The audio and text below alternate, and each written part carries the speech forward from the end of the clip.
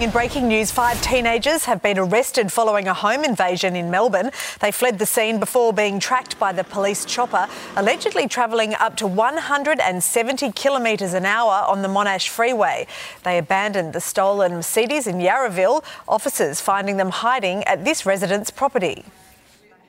A little while later I heard them grab somebody and drag them out, cuff them, and then a little while later I heard some rattlings on the roof, and they grabbed a second person and dragged them down a ladder that they'd propped up against the side of the house.